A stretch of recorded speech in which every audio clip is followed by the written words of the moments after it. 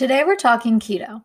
The ketogenic diet is characterized as a high fat, moderate protein, low carbohydrate diet, with 75% of calories coming from fat, 20% from protein, and 5% from carbohydrates, roughly.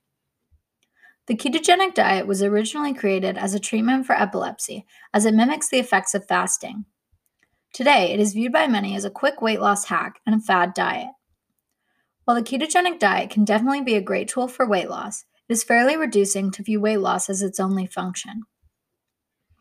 The weight loss and neurological benefits of the ketogenic diet arise largely from its ability to switch our metabolism from running on glucose to running on ketones. Glucose being a product of carbohydrate metabolism and ketones a product of lipid or fat metabolism.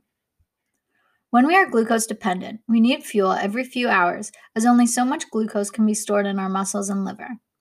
However, once fat adapted, meaning that we are capable and comfortable running on fat as opposed to glucose, we have ample energy stored all over our body.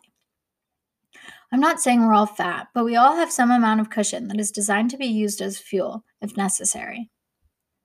The possible neurological benefits of the ketogenic diet could be protective and/or calming for conditions like Alzheimer's, anxiety, traumatic brain injuries, and depression.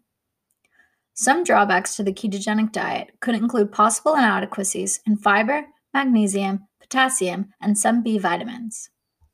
If you want to talk more about the ketogenic diet or any other diet, consider joining the Your Daily Multi community on Instagram